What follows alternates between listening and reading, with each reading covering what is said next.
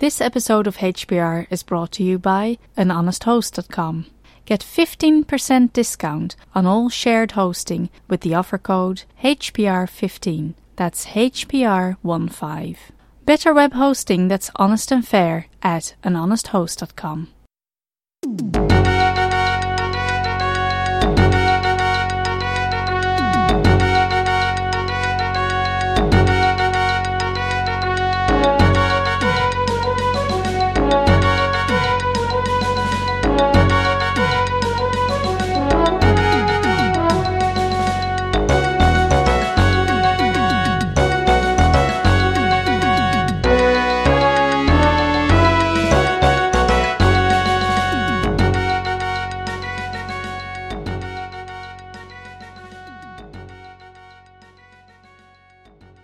Hello, this is Benny for Hacker Public Radio. This is Hacker Public Radio episode 1623 on October the 22nd of 2014.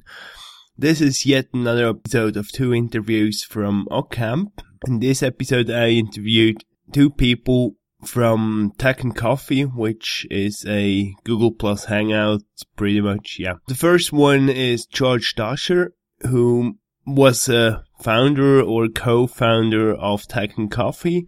And the second one is Keith Miller, who has his own company and works with cell phone networks in the UK and has some pretty much interesting things to say about cell phones, encryption, especially of non-encrypted traffic controlled by Chinese firms. Well, you decide yourself whether you find this interesting or not. Well, but first we'll listen to George Dasher, what he has to say about Tech and Coffee and how it came about, where you find it. Here we go. Welcome to OggCamp. Who are you and what are you doing here? My name is George Dasher. I'm from New York but live in Jacksonville, Florida. I flew all the way here to crew for one day at OggCamp, but today I'm enjoying myself. So I'm actually just going around and hanging out with some friends and doing stuff.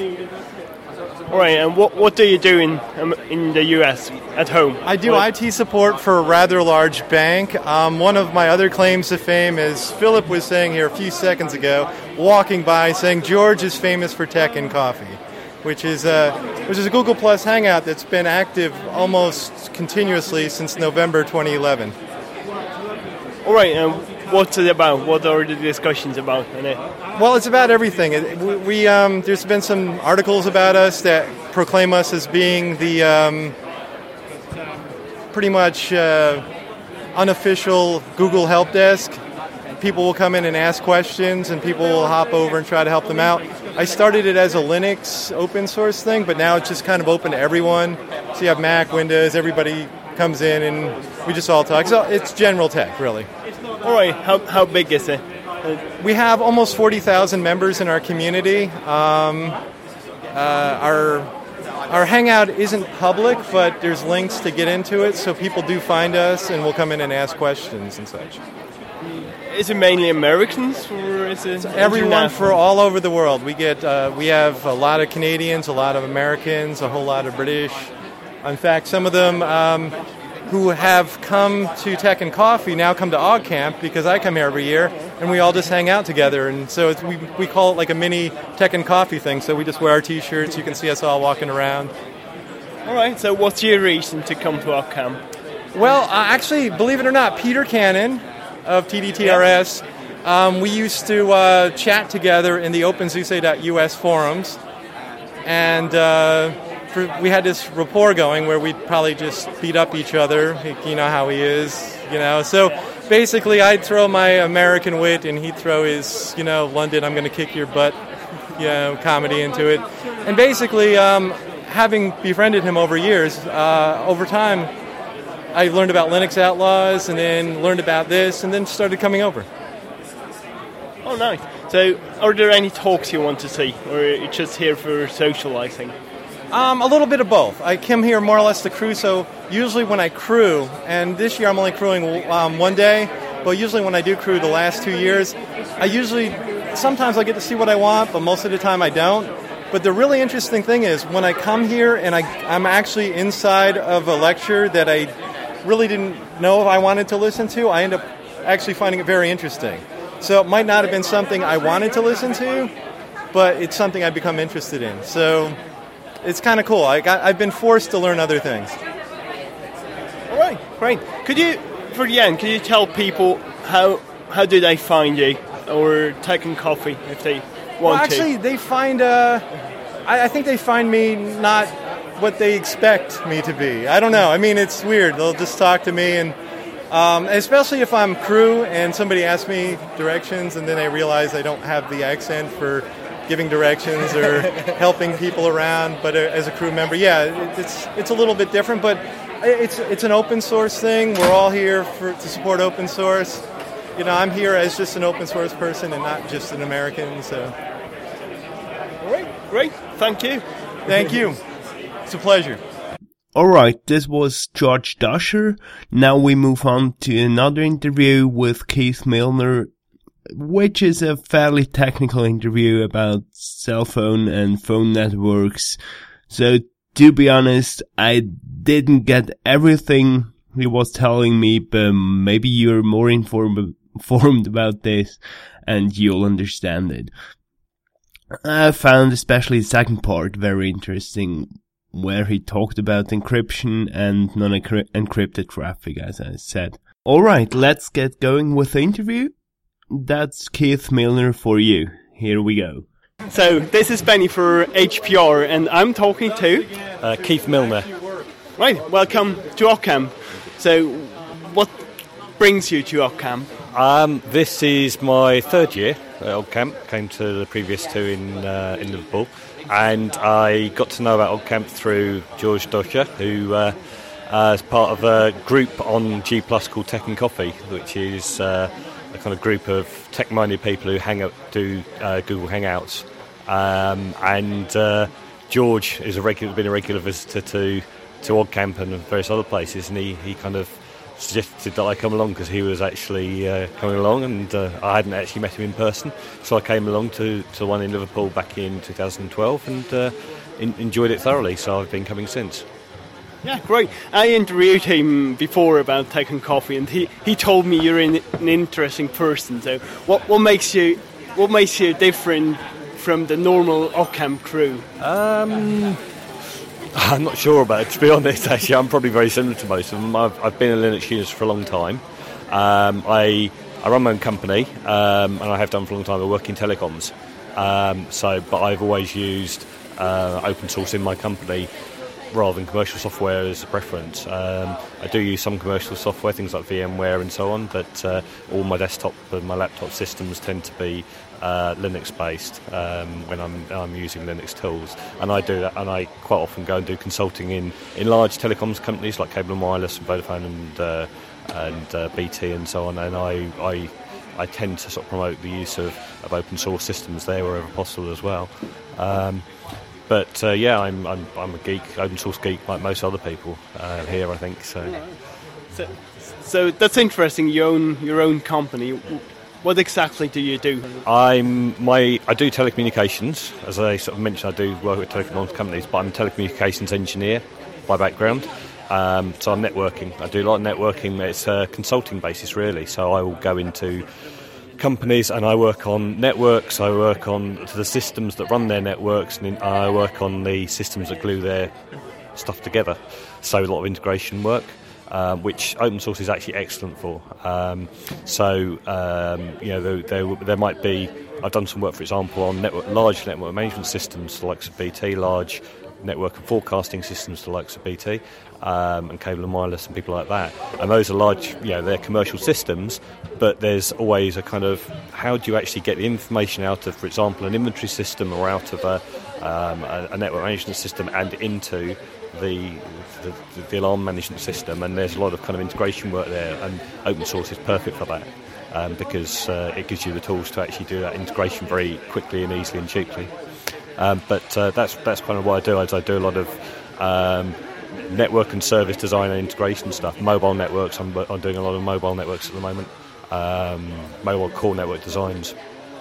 All right. Let's say for someone like me who doesn't know anything about telecommunications except I own a smartphone and I text my girlfriend. So if I text my girlfriend, for instance, where does this text message touch your system or your work, what you do? Okay, it's actually, this is something that you could talk about for hours because it's actually quite complex.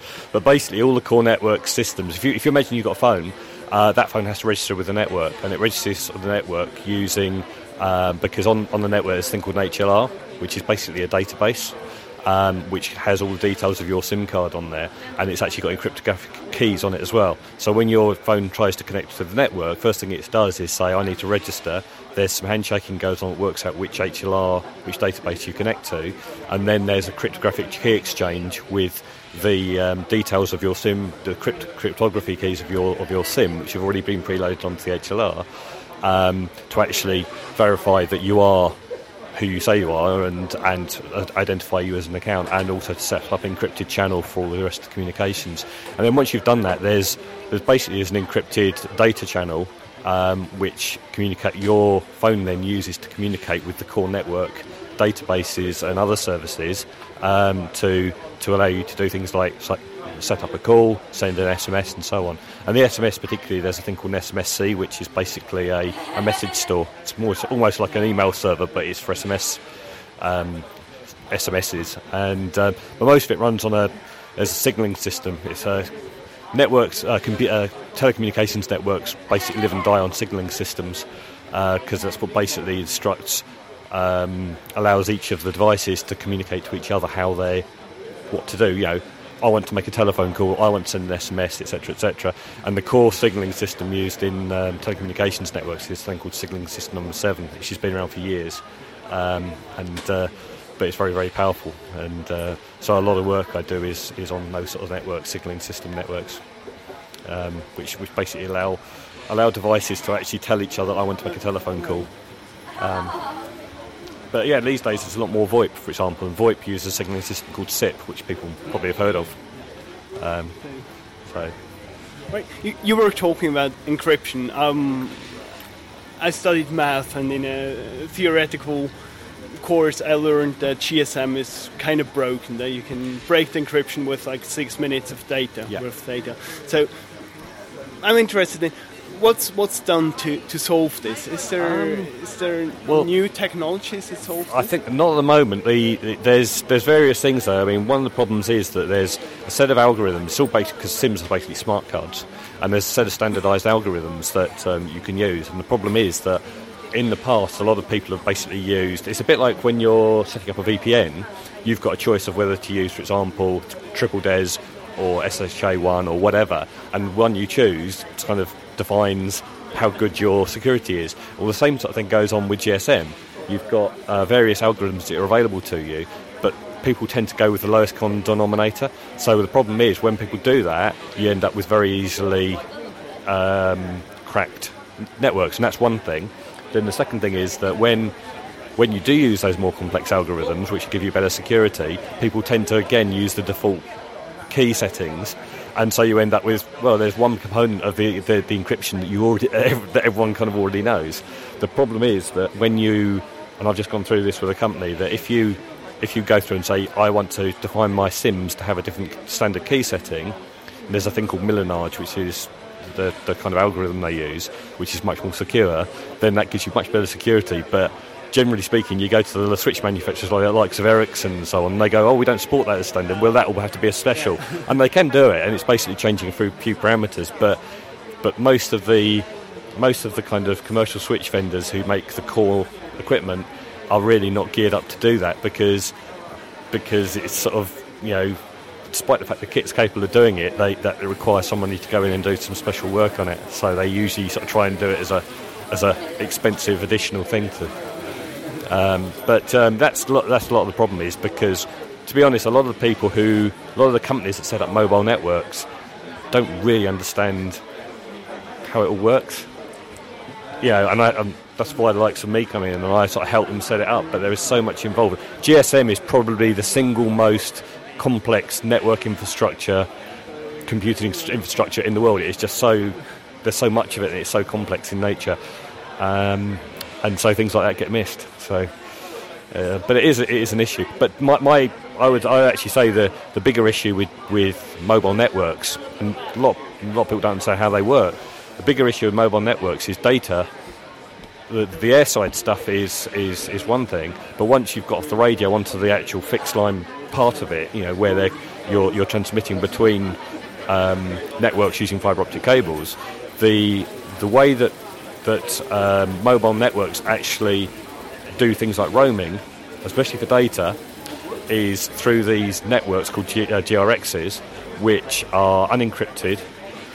In fact, the companies that run those networks actually sniff the data as a service for the operators, and most of the GRXs in the world are run by Chinese companies. So pretty much, if you're roaming, or if you're using a network like GiftGaff or Tesco Mobile or any of those other sort of services, which are actually what they call a national roaming agreement, which is an MVNO, where the main network is actually run by Telefonica or Vodafone or someone, and you're rebranding it, you will be going via GRX, and all of that stuff will be unencrypted, be routinely sniffed and stored, available to almost certainly, I don't know this officially, but almost certainly available to governments for scrutiny, and also available to the telecoms operator and the Chinese company that operates the service, and none of it's encrypted. Unless you're actually running encrypted stuff, from your handset through. If you're using HTTPS, obviously it is, but anything which isn't, it gets routinely sniffed. And those guys, basically, they have this technology called deep packet inspection, and the DPI technology that's available, you can go into those systems, and after a very short period of collecting data, you can go in and say, pick a telephone number. You can say which telephone numbers have been using this service, pick a number, and it will say which email addresses are associated with it, what websites have they been looking at, all kinds of stuff like that, very, very easily. It's a ridiculous amount of information. So encrypting from the client, encrypting data side, things like HTTPS and SSL are actually becoming much more important in my view, because if you want to retain your privacy, it's the only way. So. Great, thank you. It was interesting talking to you. Is there anything you'd like our listeners to know, like where to find you on the internet, where to find your company, or anything? Yeah, I use G+ more than anything else. I do have a Twitter account, which is at Keith Milner, but the best place to find me is, to be honest, is G+. And I'm at plus Keith Milner on G+, so fairly easy to find, really. Right, great. Thank you for talking to me. Cheers. All right, those were the 2 interviews from OggCamp this year with members of Tech and Coffee, and I've still got 2 sets of interviews coming up. Unlike I told you in the last episode, in total I've got 4 sets of interviews, now 3. I kind of forgot about the Tech and Coffee one, so here we go.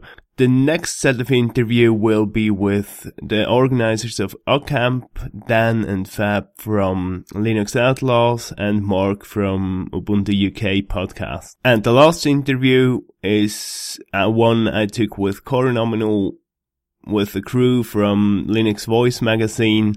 They talk pretty much about their magazine and how they crowdfunded the magazine, everything's.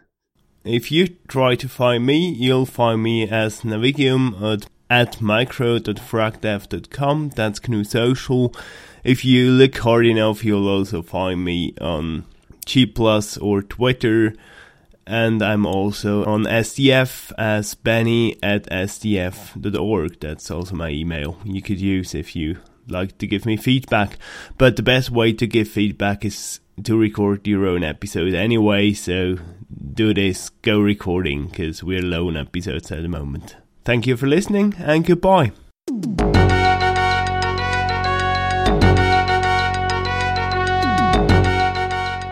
You've been listening to Hacker Public Radio at hackerpublicradio.org. We are a community podcast network that releases shows every weekday, Monday through Friday. Today's show, like all our shows, was contributed by an HPR listener like yourself. If you ever thought of recording a podcast, then click on our contribute link to find out how easy it really is. Hacker Public Radio was founded by the Digital Dog Pound and the Infonomicon Computer Club, and is part of the binary revolution at binrev.com. If you have comments on today's show, please email the host directly, leave a comment on the website, or record a follow-up episode yourself. Unless otherwise stated, today's show is released under a Creative Commons Attribution Share Alike 3.0 license.